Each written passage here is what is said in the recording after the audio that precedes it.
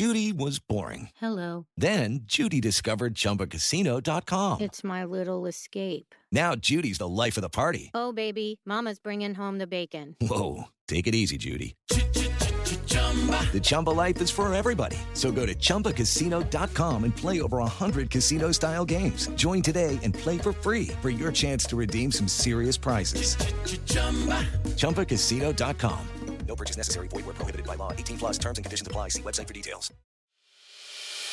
As a longtime foreign correspondent, I've worked in lots of places, but nowhere as important to the world as China. I'm Jane Perlez, former Beijing bureau chief for the New York Times. Join me on my new podcast, Face Off, US versus China, where I'll take you behind the scenes in the tumultuous US-China relationship. Find Face Off wherever you get your podcasts.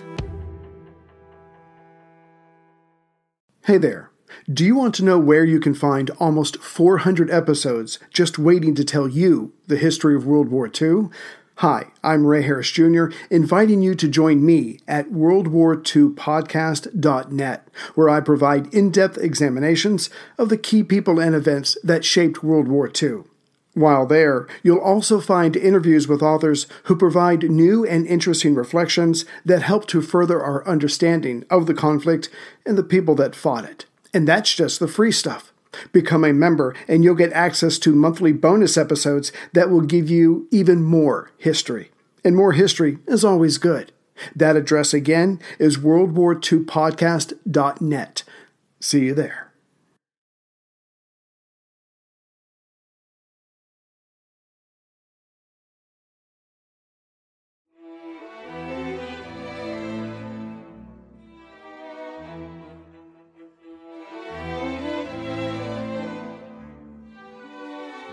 Welcome to Pax Britannica. Season 2, Episode 57, Kilkenny Coup d'Etat.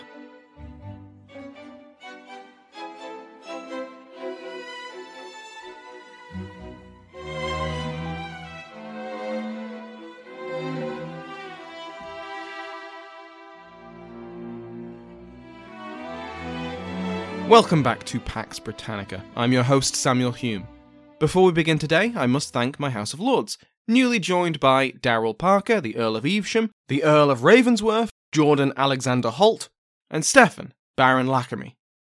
Like all other patrons, they can now listen to this and every other episode ad-free. Go to patreon.com/PaxBritannica to find out more. Last time, we saw how the First English Civil War had politicised wide swathes of the English population. The collapse of censorship controls allowed the publication of a flood of political and religious tracts. Petitioning took on greater importance for the people, capital T, capital P, to make their wishes known, or to contest the wishes of other petitioners. The very fact that half the kingdom was fighting and winning a war against God's appointed regent on earth, King Charles. All these factors and more opened up space in the political society for downright revolutionary ideas. Today, we will see how the military situations in all three Stuart kingdoms were affected by Charles I's surrender, after he eventually saw the reality of his defeat.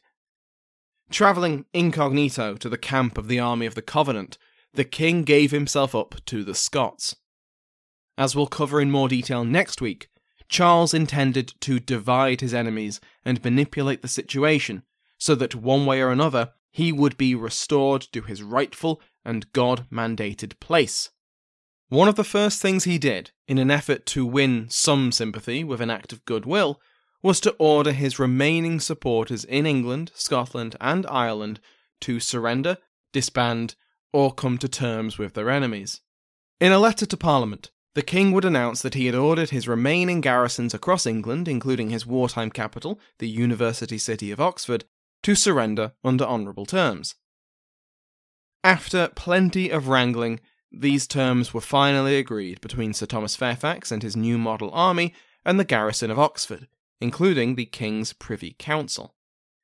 Prince Rupert and Prince Maurice of the Rhine were given permission to remain in England for the next 6 months, while they were granted passports to leave the kingdom, provided they stayed away from London. This was very unlike the fate for the 15-year-old Duke of York, the future James VII and II, and the king's second eldest son. He was transported to the capital, where a close eye could be kept on the second in line to the throne. He was kept alongside the rest of his siblings, who had fallen into the hands of Parliament. The Oxford garrison itself was permitted to march out, under arms and with all honours, before disbanding 15 miles from the city and given passes permitting them safe conduct wherever they so chose to go. Finally, the symbols and instruments of royal government, the Great Seal first and foremost, were handed over to Fairfax. The remaining major royalist garrisons, and there weren't many, followed suit. Apart from a few holdouts, the war in England was over. In Scotland, Charles's orders to disband were received with varying reactions. The Marquess of Montrose, still reeling from the disaster of Philippa, followed his sovereign's orders. Once he reached acceptable terms for the safety of his men from Covenanter reprisals, he disbanded his force and sailed from the kingdom into exile. As you might remember when we covered this with its own episode, his supposed ally, but actual rival, the Marquis of Huntly, was far more resistant to disbanding once Montrose followed through, because now he was the foremost Scottish royalist. Hurrah!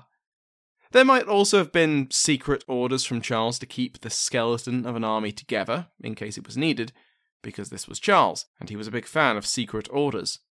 In the southwest and west of Scotland, the two royalist figures of note are the Marquis of Antrim and Alistair MacColla. MacColla had abandoned Montrose in the weeks before Philippa, leading his Irish and his islanders back into Campbell territory to plunder and pillage the hated clan. The Earl of Antrim soon arrived from Ireland, bringing reinforcements, and the two then conquered most of the Kintyre Peninsula. When Charles ordered them to disband, Antrim followed his king's command and returned to Ireland.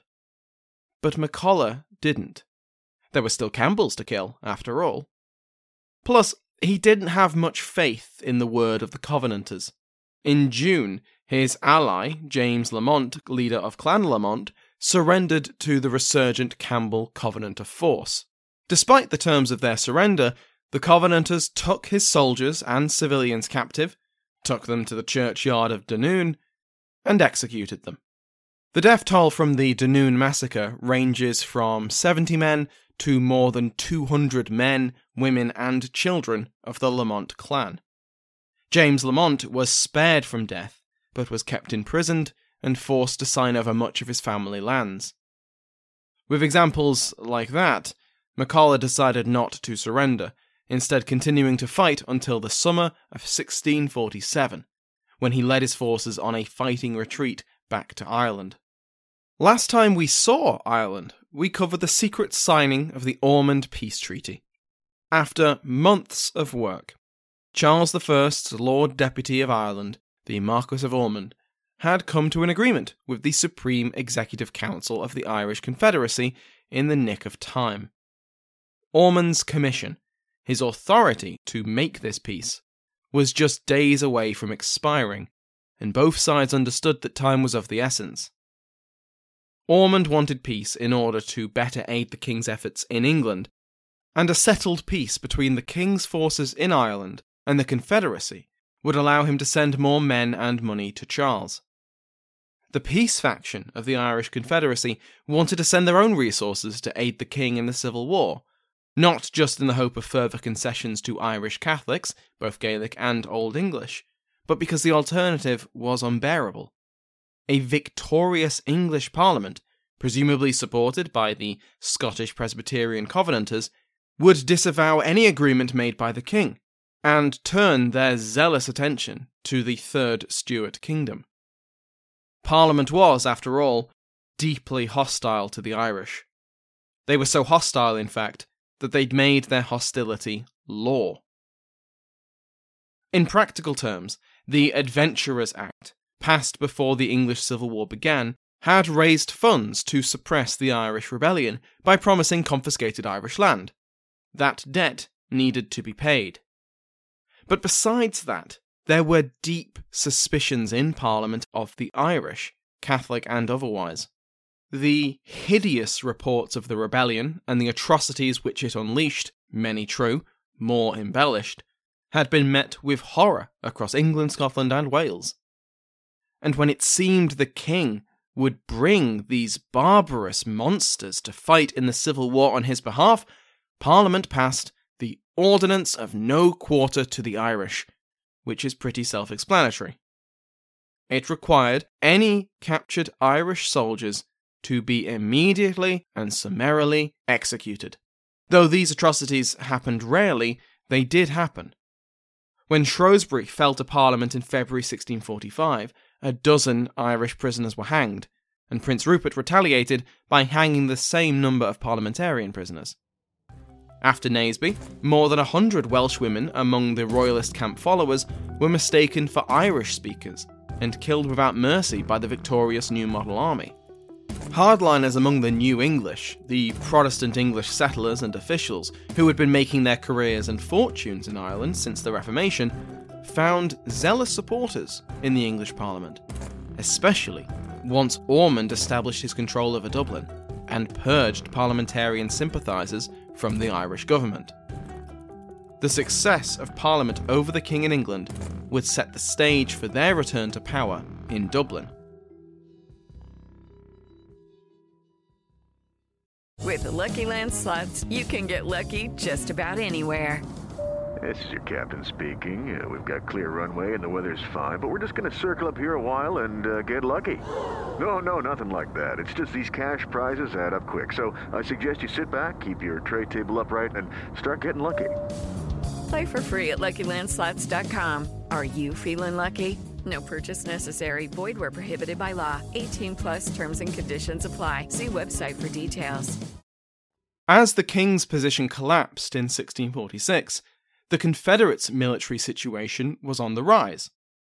On the 13th of June, the papal nuncio, Giovanni Battista Rinuccini, received word of Owen Roe O'Neill's decisive victory at the Battle of Benburb.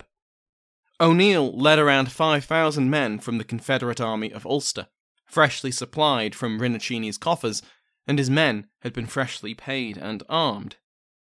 His opponent was the preeminent Covenanter commander in Ireland, Major General Robert Monroe.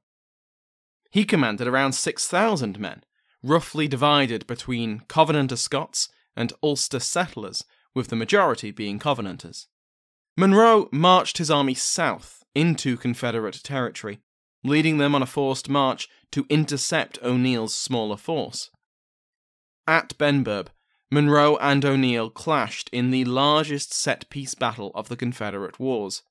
Monroe was counting on support from another Covenanter army out of Coleraine, but O'Neill had sent a force of cavalry to delay them, and they were still miles away. At Benburb, on the 5th of June, Monroe's force was arrayed on the banks of the Blackwater River, facing O'Neill's army on the higher ground. The battle, which the Dictionary of Irish Biography calls the greatest ever victory by an Irish commander on native soil, displayed the strengths of O'Neill and rare mistakes from Monroe. The Covenanter commander ordered his forces, exhausted from the long march, to assault a dug-in enemy at the top of a hill, marching into the light of the setting sun. When they failed to break the Confederate formation, and with the Covenanters wavering in the push of Pike, O'Neill ordered his own offensive. Monroe's infantry began to be pushed back down the hill until their formation collapsed. One final volley of musket fire broke the morale of the disorganized Covenanters, and the Confederates charged down the hill. In total, between 2,000 and 3,000 of Monroe's army was killed at Benburb. Casualties of the fighting, cut down in the rout, or drowned trying to swim across the Blackwater. In comparison, O'Neill lost a few hundred men at most. Monroe fled back to Carrickfergus with what was left of his army, and just like that, the Covenanters ceased to be a notable threat to the Confederacy, their forces remaining on the defensive in Belfast, Carrickfergus, and a few other garrisoned towns and settlements. This did not mean that Monroe or the Covenanters were out of the war, and O'Neill didn't have the manpower or artillery to snuff out their garrisons in Derry and the east of the province, but Benburb put them on the defensive. Elsewhere in Ireland, the Confederacy enjoyed similar successes over the summer of 1646. Viscount Muskerry captured the fortress of Bunratty, and Thomas Preston seized Roscommon.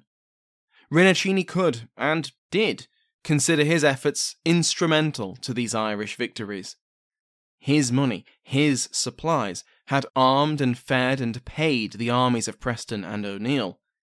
His influence had never been stronger. His militant policy was working. And until a religious settlement was reached between the Confederacy and the King, the Confederacy should keep fighting. Either the clergy would receive justice from the King and his Lord Deputy, or the Confederacy would conquer the whole island of Ireland. Either way, Catholicism would return to its rightful place. And then the news broke that the Confederacy and Ormond had signed a peace treaty. Ormond published the document on the 30th of July, under pressure from within and without the government. Charles had written to Ormond earlier in the month from his Scottish captivity, urging his Lord Deputy to end the conflict between Irish Royalists and the Confederacy. Well, good news. Ormond and the Confederate peace faction had already done that. So now they made the so-called Ormond Peace public. Rinuccini was livid. The terms of the peace said nothing about a religious settlement. What role would the Catholic Church have in Ireland? What about the restoration of church land? Would the Catholic hierarchy be allowed to operate in the open? Could Catholics serve in the King's government or the army? This Ormond peace promised, at best, toleration for Catholics, and this simply was not good enough. And that was besides the fact that the peace faction had kept all this secret for months. The timing for Rinuccini's discovery could not have come at a worse time for the peace faction. He had scheduled a synod at Waterford for August, long before the deception over the Ormond peace was known, and this became Rinuccini's instrument of revenge. He found a willing audience from the Irish clergy, who also found the peace agreement to be insufficient. They wanted to be led in opposition to the peace. Rinuccini was more than happy to lead them. The papal nuncio was also helped by the failure of either the peace faction within the Confederacy or Ormond himself to quickly respond to the crisis, or even anticipate that the peace wouldn't be welcomed, and this allowed Rinuccini to seize the initiative. The synod issued a warning to all good Catholics not to accept the Ormond peace on pain of excommunication, and this was incredibly effective in denying the treaty's support. To add to their moral authority, the clerics found willing allies in the Confederate army, no lesser figures than Thomas Preston and Owen Roe O'Neill, both of whom had been left out of the treaty and denied positions and authority within the settlement. All of this combined made Rinuccini nothing less than a kingmaker. He left Waterford and returned to the Confederate capital of Kilkenny in September. While Rinuccini was building this anti-Ormond coalition, the pro-Ormond faction eventually mobilized to defend their treaty, including Ormond himself. His friends on the Confederate Supreme Council invited their new ally to visit Kilkenny, and he did so with a guard of 2,000 men, entering the city to much pomp and circumstance. Ormond and friends tried to spread the good word that peace had come, but no one seemed to be listening. Ormond started a kind of public relations tour to try and convince people of the benefits of this treaty, and he invited the Confederate nobility to meet him at nearby Cashel. But when he arrived at the town gates, they remained closed to him.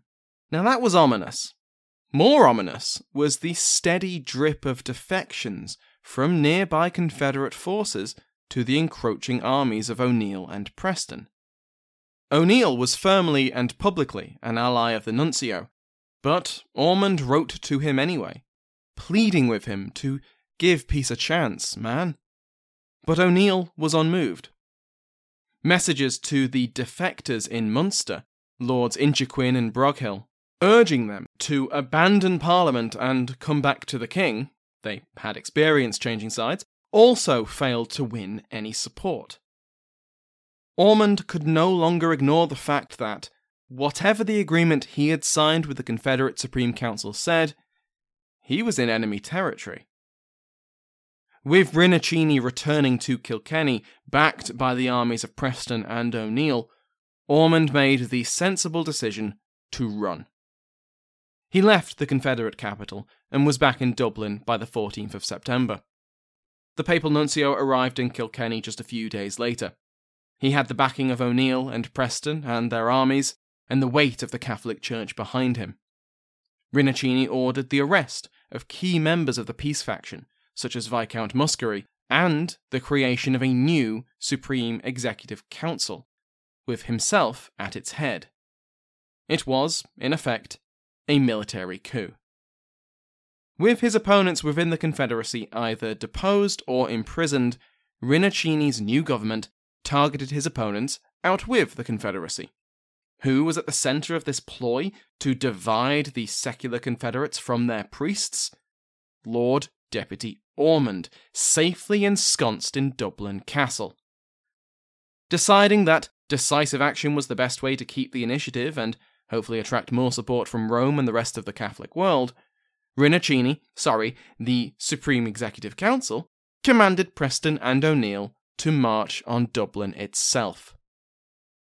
One of Rinuccini's biographers calls this decision his most significant mistake during his nunciature. If you recall, many episodes ago when we first introduced Owen Roe O'Neill and Thomas Preston, I made the point that these two men despised each other. Their poor relationship kept them from cooperating earlier in the war, but as commanders of the Ulster and Leinster armies respectively, they could mostly stay out of each other's way. They were determined to keep it that way, even now, as they both marched on the same target. Neither man would serve under the other, second forces to the other, they refused to march together, going by separate routes, and they even refused to communicate or coordinate with each other. Now this obviously made success less likely. Then we have to take into account that Preston was in secret communication with Ormond during this march, and that the Marquess of Clanrickard was writing to all sides to try and bring about an alliance against the English Parliament. All this division and mutual distrust massively reduced any chance of the Confederacy capturing Dublin from Ormond.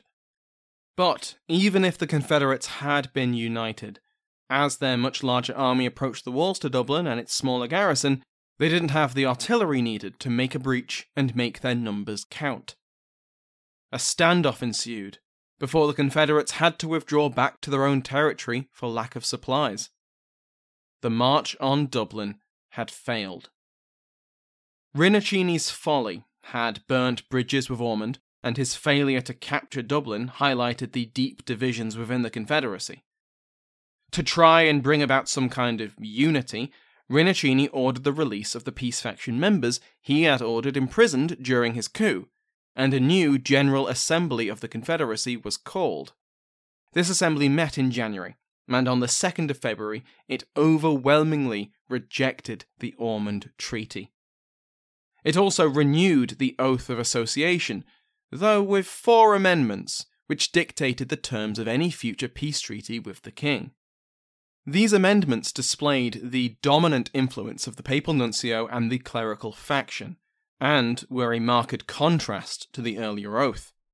First, free and public exercise of the Catholic faith, as it had been practiced in the time of Henry VII, would be confirmed. Second, the clergy would be restored to all the privileges they had enjoyed before the Reformation. Third, all penal laws against Catholics would be repealed. And fourth, Catholic clergy would be restored to their lands, though with an allowance for seized monastic and church property, which was now owned by lay Catholics. Essentially, any future Ormond peace would require the religious terms agreed in secret with Glamorgan to be clear, public, and central to the treaty. except the Confederates would have to wait quite some time before they enjoyed a second Ormond peace. Because now, Ormond threw in the towel. He'd tried to navigate his way between his king's public wishes, his king's secret demands, the Confederate peace faction, the Confederate clerical faction, the parliamentarians in Ireland, the Covenanters in Ireland, and his own religious beliefs. And despite all of that, he had finally threaded the needle and completed a treaty, only for a papal nuncio to threaten excommunication on anyone who agreed to it, march into Kilkenny, overthrow the government, arrest the people he'd been negotiating with, and then try and capture Dublin.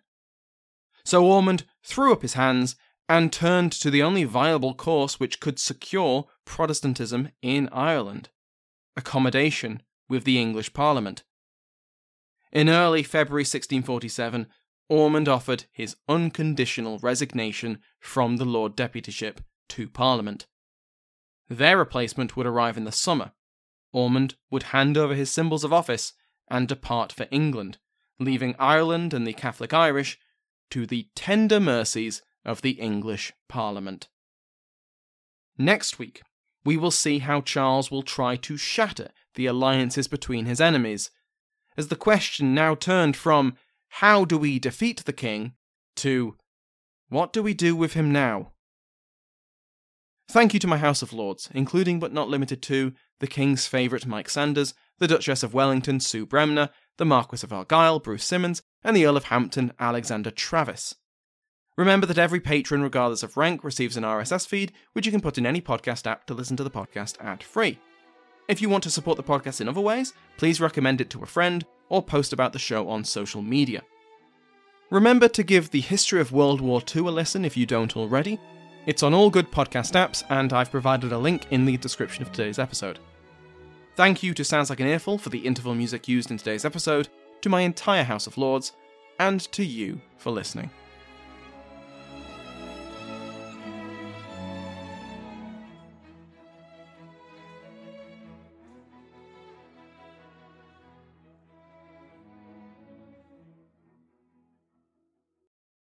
Some of us love history. Others used to or never did because history was presented as nothing but the rote memorization of names, dates, and facts. Basically, the story got left out, and that made history kind of suck. My name is Greg Jackson. I'm a university professor with a PhD in history, and bringing history to life is my passion. That's why I created my podcast, History That Doesn't Suck. I want to teach you everything you need to know about U.S. history, but I do so through stories.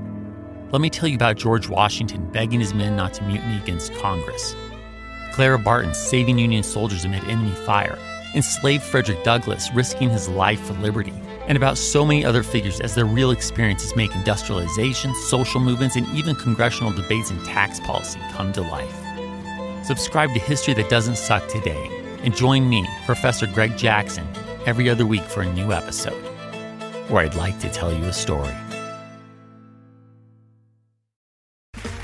Okay, round two. Name something that's not boring. A laundry? Ooh, a book club.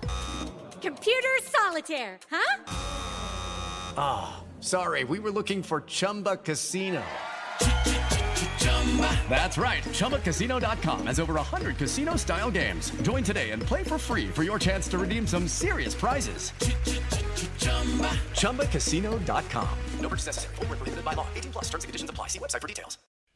Hello, my name is Matt, host of the Pirate History Podcast. Pirates rank among the most mythologized and romanticized of all historical figures.